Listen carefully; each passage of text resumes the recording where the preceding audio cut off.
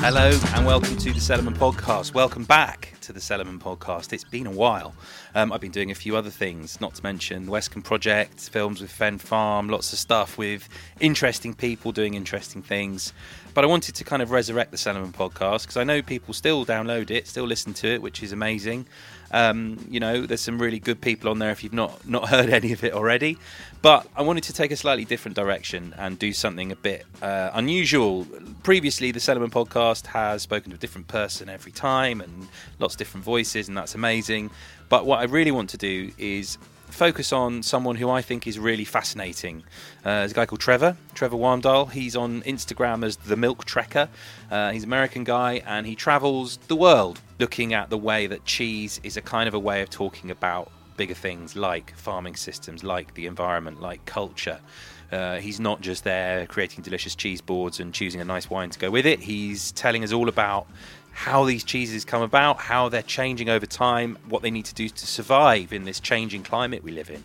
So he's a really fascinating guy, and he goes to some really amazingly interesting places. We're going to spend time with him as he visits some makers in some really unexpected parts of the world. We're going to hear from him every few weeks. He's going to kind of check in with me, and it'll be pretty rough and ready.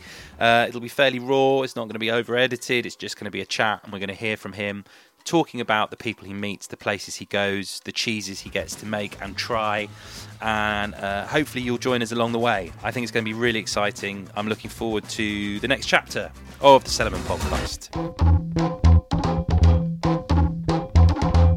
So I left Fen Farm last night and then went and stayed up in Norwich with Blake, and now I'm about to fly to Iceland. I have a friend who's on like this Icelandic dairy board, and so they kind of promote Icelandic cheese, and she's trying to encourage the like fledgling artisan cheesemakers there to hopefully be able to use raw milk to make cheese eventually and do more interesting things. So she's going to take me around to talk to some producers and just kind of give them suggestions. And I'm just curious to see what's happening in Iceland around dairy. I guess a bit of context. I became aware of your work probably, last summer? I know you've been travelling around for longer than that, doing amazing things, and I think living a life that seems very attractive to an awful lot of people who are particularly interested in not just cheese, but artisan produce, how it's made around the world, and also the people that make it. I think that's what I find really engaging is the people that you meet, as well as the kind of technical side of it. How did all this start? How did you did you just have an epiphany, or how did you begin this journey? So I came out of the culinary world. I was cooking in restaurants, and I was doing that kind of through my early 20s. And I started making pizza and became really interested in cheese through that, and kind of doing sourdough pizza dough. And I got my first cheese making job randomly, like off Craigslist in downtown Seattle at Beecher's. So I started there making cheddar and really fell in love with it. But we were pasteurizing all our milk, and I never saw the cows that were providing the milk. And so I knew that there was something missing, and I became interested in kind of raw milk and farmstead cheese. And I did have an epiphany one day with a friend of mine who came there to make cheese from New York, and he was telling me about how raw milk can make cheese like basically a product of a landscape with unique flavors coming from the place in which it's made, and that like really set a spark off that cheese was kind of this ultimate food, and that you could tie in the study of farming and climate and history and culture to this food. So I started working at various levels of cheese production in the U.S., from farmstead sheep cheeses to I ended up out in Vermont and worked at Jasper Hill, and spent 10 years doing that, but really got a little jaded with commercial cheese making and the amount of kind of like regulatory hoops that cheesemakers had to jump through in order to sell their product. It took away from what they really wanted to do. And there's just a lot of pressure against small scale producers. So I kind of decided that I wanted to see how it was done in other countries. And in 2019, I took a job in Mongolia to manage a cheese plant there. And and flew there and was kind of developing cheeses and working with milk that we were buying from herders in the area around Ulaanbaatar, the capital. And I kind of realized that it was silly to expect everyone in the world to make camembert and cheddar, when this place already had these amazing dairying traditions with so much history. So I eventually quit my job and just traveled around and was staying with families, and got to spend time kind of living alongside these herders and working with them, and studying not only their milking and milk fermentation, but the whole like practice of raising livestock in that place, which blew my mind. It completely made me realize how limited a lot of the paradigms were that I had been raised with in dairying and cheese making in the West. Well, and how limited the conversation is as well. I think that's what I'm enjoying about, your work and a few other people as well, is that the conversation is expanding. It seems daily. It's not just around how to put together the perfect cheese board with a beautiful glass of wine next to it and sell it to someone in a Michelin star restaurant. That's part of it maybe in certain cultures, but there's this massive chain that is sort of forgotten about. And I think the fact that you're doing what you do kind of helps shine a light on the work of people, like the people you've been with in the UK recently, but people all over the place that I would never have known about. I probably wouldn't have known about their cheeses, but I certainly wouldn't have known, who was making it and the practices behind it. So I think I love that about what you do. I suppose what I'm also really interested in is your life from the outside seems quite sort of, it's pretty itinerant. You're moving from cheesemaker to cheesemaker. Is that something that you seem very relaxed with that? And I think, for me, I'm quite a sort of static individual. I've got my, my feet very much on the ground where I am. I get out and see the farms, but I've got my place. How is that sometimes? Is that always like just easy, or do you struggle with that at all? I guess I've really been spending decades preparing to travel the way I am now, and kind of like learning the skills to make it happen, and like do it in a way that it doesn't cost a lot of money, and getting used to the costs, which are like loneliness, uncertainty, and a lack of like a home, which does start to wear on me, especially now. I've been traveling for 6 months. And so like December and January were a little rough. And I definitely was like feeling homesick, but I think that is just the cost to pay for the kind of the freedom and the mobility that I have. And so it's been a long process to get to where I am now, but I don't really feel that lonely because I've been meeting so many incredible people who have been opening their doors to me, and it's amazing the network that's available, right? And that people that I had never met were just like, yeah, come stay with me and we'll like take care of you. And I offered to volunteer in exchange for this, but I think it shows that when you throw yourself out there with good intentions and an open heart, and are trying to do things not because of the money involved, but because of my passion for it, I think that shows, and that people can detect it right away. Farmers in particular have a very strong bullshit detector. They haven't really got time. Honestly, they don't have time. I mean, like, you've spent time with Martin Gott and you spent time with Johnny, two, frankly, of the hardest people to get hold of. And pin down to anything, because they're like Johnny. You will see this. He runs everywhere. He's got these massive welly boots on. He's running everywhere because he's constantly on the go. So I think, they haven't got time for someone coming in and just kind of getting in the way. So I think through December, January, you said it was pretty lonely, but you were with the Gotts, were you, through the sort of December period? Yeah, exactly. And it was kind of like slow up there because obviously it's pretty slow everywhere after Christmas, and so they were kind of in between their seasons. But it was good because I got a chance to kind of relax and get into some of the writing that I've been wanting to do for a long time. And I need to, from time to time, take like a little bit of a break from like the constant motion. So I stayed with Martin for a month and a half, and we did a couple of trials of mozzarella because he's going to eventually start making that, and with some really interesting milk and dairy shorthorns.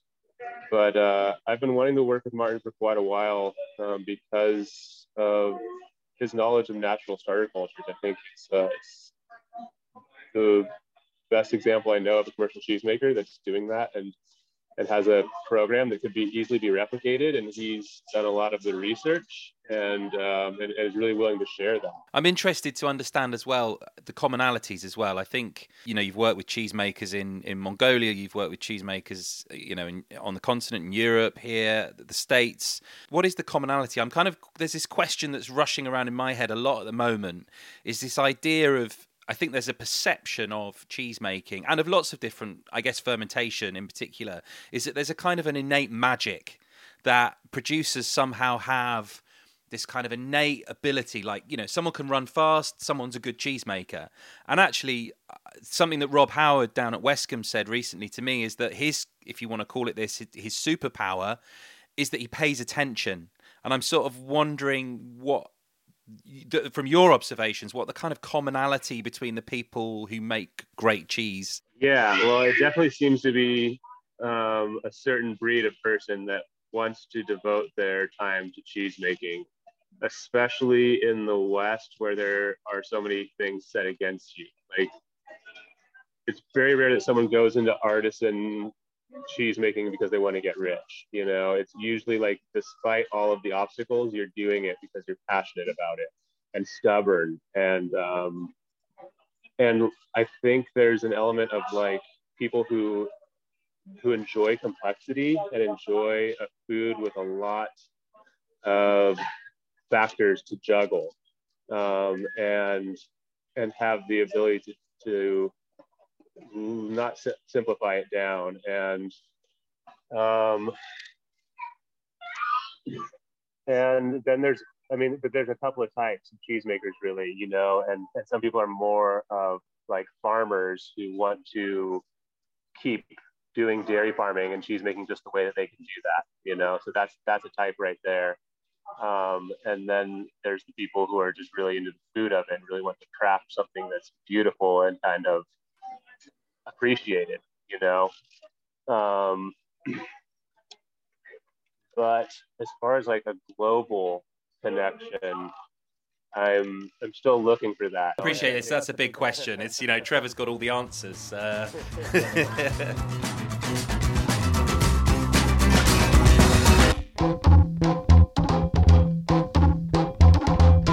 is what I'm trying to bring to the table is the diversity of approaches to making cheese and dairying, and the commonalities and the differences. But a lot of the issues that people face are the same in many countries. The rising cost of land, legal restrictions, and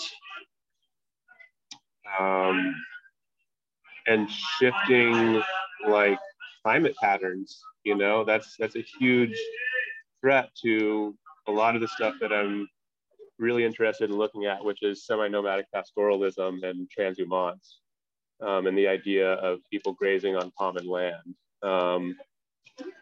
It's an uncertain time, and I think there's a value in the approach of pastoralists and people who are not tied to one place the way that we're kind of encouraged to be, and the like model of agriculture of being like, we're going to farm in this one place is a model that is I think falling apart in a lot of places, and so I'm interested in that. Well, falling apart because it's perhaps not viable anymore, and certainly won't be, but also because people are, I think, asking questions. People like you are asking questions, but people perhaps who are less so heavily involved in it are asking questions as well. Something that's interesting, you mentioned about climate change.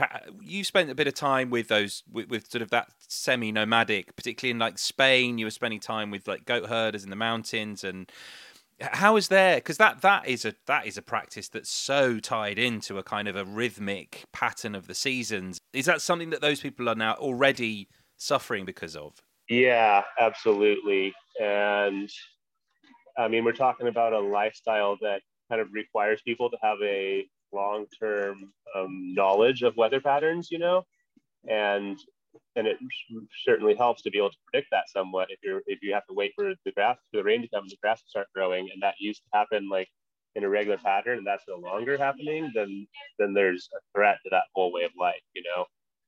And so like the regions in Spain that I really looked at, one was Extremadura, where I was hanging out with those goat herders, and it is an arid area, and that type of livestock rearing is a strategy that really makes sense in a place like that. And so these are the places where this lifestyle has survived, is the area where the land is marginal and too rocky or hilly to support the growth of arable crops. And that's a lot of the world. And I think it's going to be more and more of the world as desertification continues. And so it's getting to the point that I think there's ways that we can, that the modern media environment and technology can assist these groups because of the ability to communicate with each other. Like in Mongolia, these people are living in yurts, but they all have cell phones. They're on Facebook and they're talking to each other, so they're getting a sense of what's going on in other parts of the country, and there's assistance that can come to them through that connection. And so really what I'm looking at is not only the stuff that's been around for a really long time and the quote unquote traditional, but how the old ways are going to move into the future. What's that going to look like? Because tradition has never been static. It has never been a single thing. It has always been about slowly changing and adapting. And so the question is, how are these pastoralist groups going to adapt to changing conditions? So is it a case for, I guess, I think that's interesting. Survival's a tricky word, isn't it? Because it's this idea that you're kind of preserving something in its static, in its state as it is now. But, are we looking at combinations of drawing on heritage, drawing on tradition, but also embracing future technologies? I'm always slightly worried about when we talk about future technologies in terms of the climate, because I think there's this sort of Silicon Valley idea that someone will invent a machine. But actually, you're talking about advancing the ability for humans to communicate. And do you think that's pretty crucial, that communication? Yeah, definitely. Because all of the information and techniques that were formerly tied to a place and a culture are now out there. And so people in other parts of the world can learn from what these groups are doing, and the groups themselves can start to adapt to different techniques, and look at putting in place concepts that are like involved in permaculture, right? And ways to create landscapes that can hold on to the water more and prevent things from running off, and doing terracing and all this stuff. I think it's really encouraging as I'm traveling to see the good work that people are doing and the forward thinking people that are getting involved with dairying on so many different levels, putting this stuff into practice and learning from what's happening in kind of like analogous parts of the world. And I'm actually really optimistic that at the same time that a lot of this stuff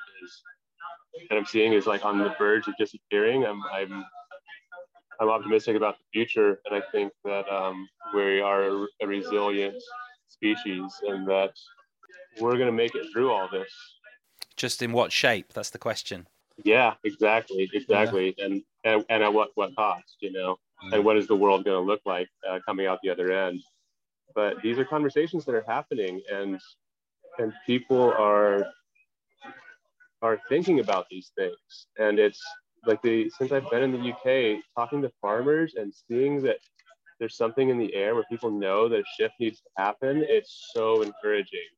I mean, these are kind of like the circles that I run in. So maybe I'm getting a one-sided view of it, but still, it seems like you pick up like any like conventional farming magazine, and they're talking about like some pretty progressive stuff, because it just makes sense even on a purely financial level. For many people, the most persuasive one, is that bottom line. And farmers are business people, so fair enough.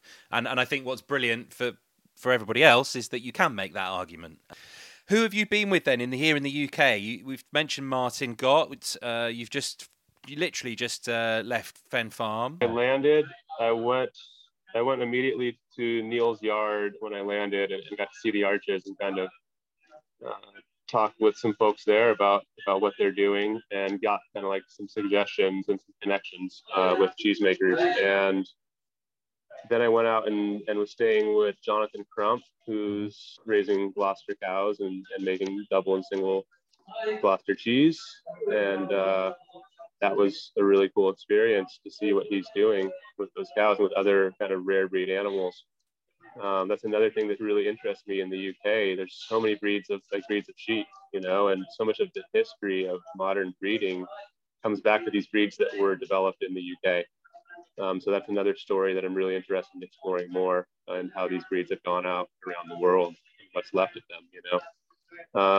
And then I went to Havid and spent about 2 weeks there, and really got to jump in and get involved with that cheese. Had so many amazing conversations about cheese, and they're just like it's really open farm to the exchange of ideas. Like, people are thinking about stuff and talking about it, and there's just like so much energy around that stuff. And so I was really impressed with that. And I'm really interested in like the milled curd cheeses, large wheel. I think they're so cool, and it's like a whole other style of cheese I haven't been exposed to very much. That where the texture of them is really unique, and it's like a huge part of these cheeses is texture. And I mean, another great example of that is after I was in Havid, I went to Applebee's and was making Applebee's Cheshire, and that cheese is just incredible. It's so subtle, but it's such a specific process to go through to get a certain texture, and that's like a huge part of it, right? Is that really particular mouthfeel that's just pleasing, and just kind of a different way of making cheese, a different way of removing moisture than I had seen before, where it's really mechanical and just, I mean, that make room is just incredible. Like, seeing those old presses and all this equipment that they have that they're still using,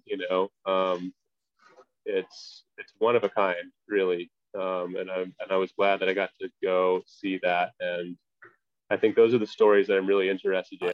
I think what's interesting about what you do is there is always that view of the outsider. So you get really stuck in, you get your hands, in the curds and all the rest of it, but you're an outside observer looking in, and I kind of feel like that as well, in that I'm not from that world. I'm not from a rural background. I've worked in cheese, but as a cheesemonger, which is a completely different thing from making. And it's not just the making; it's the people and the politics of these different places that are all very isolated from one another, really.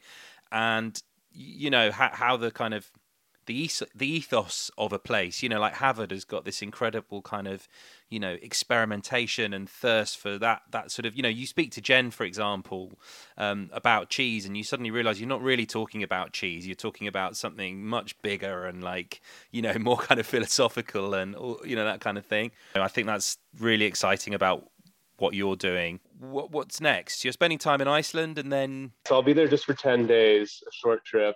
And then I'm going to fly to Sicily and work with a couple cheesemakers there. I'm going to volunteer at a place where they're making this cheese called Vastetta. It's like basically the only sheep's milk pasta filata cheese that I know of. So, they're working with a pretty unique indigenous breed of sheep and making this stretched curd cheese that's eaten really young. And we'll also be working with like a goat cheesemaker there, and probably get back down to the Ragusano area or Ragusa area and see Ragusano, which is one of the most amazing cheeses I've ever seen. And it really has some similarities to the milled curd cheeses in the UK. And so after Sicily, I've been planning to go to Georgia for a number of years.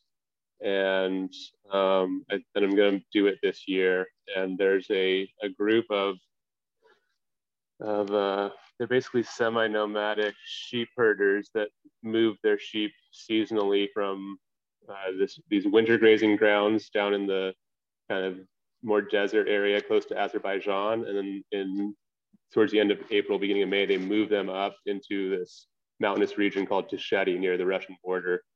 And they make a cheese there that's aged in a goat skin sack.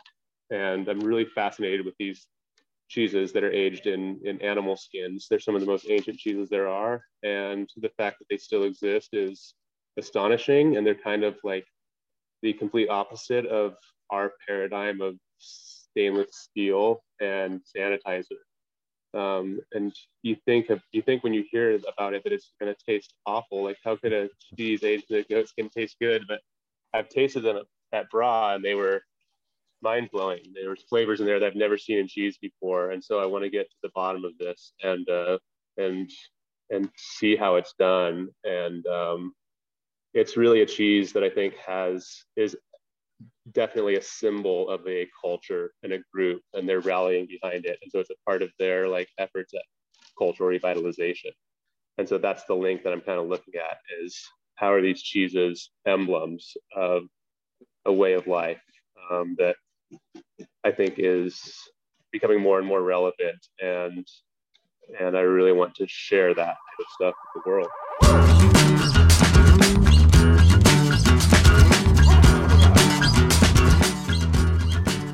So there he is, Trevor, Milk Trekker, international milk man of mystery.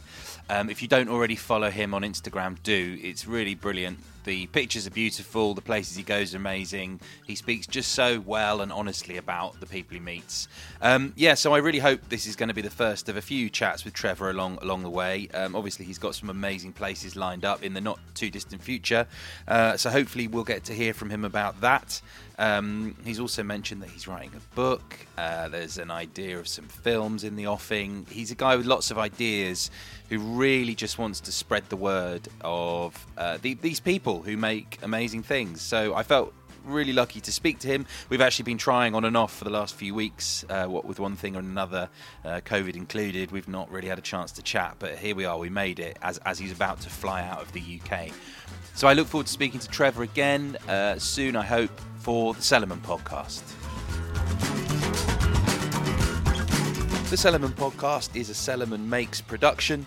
If you want to know more about what I'm up to, go to @CellarmanSam on Instagram and Twitter. Thanks for listening.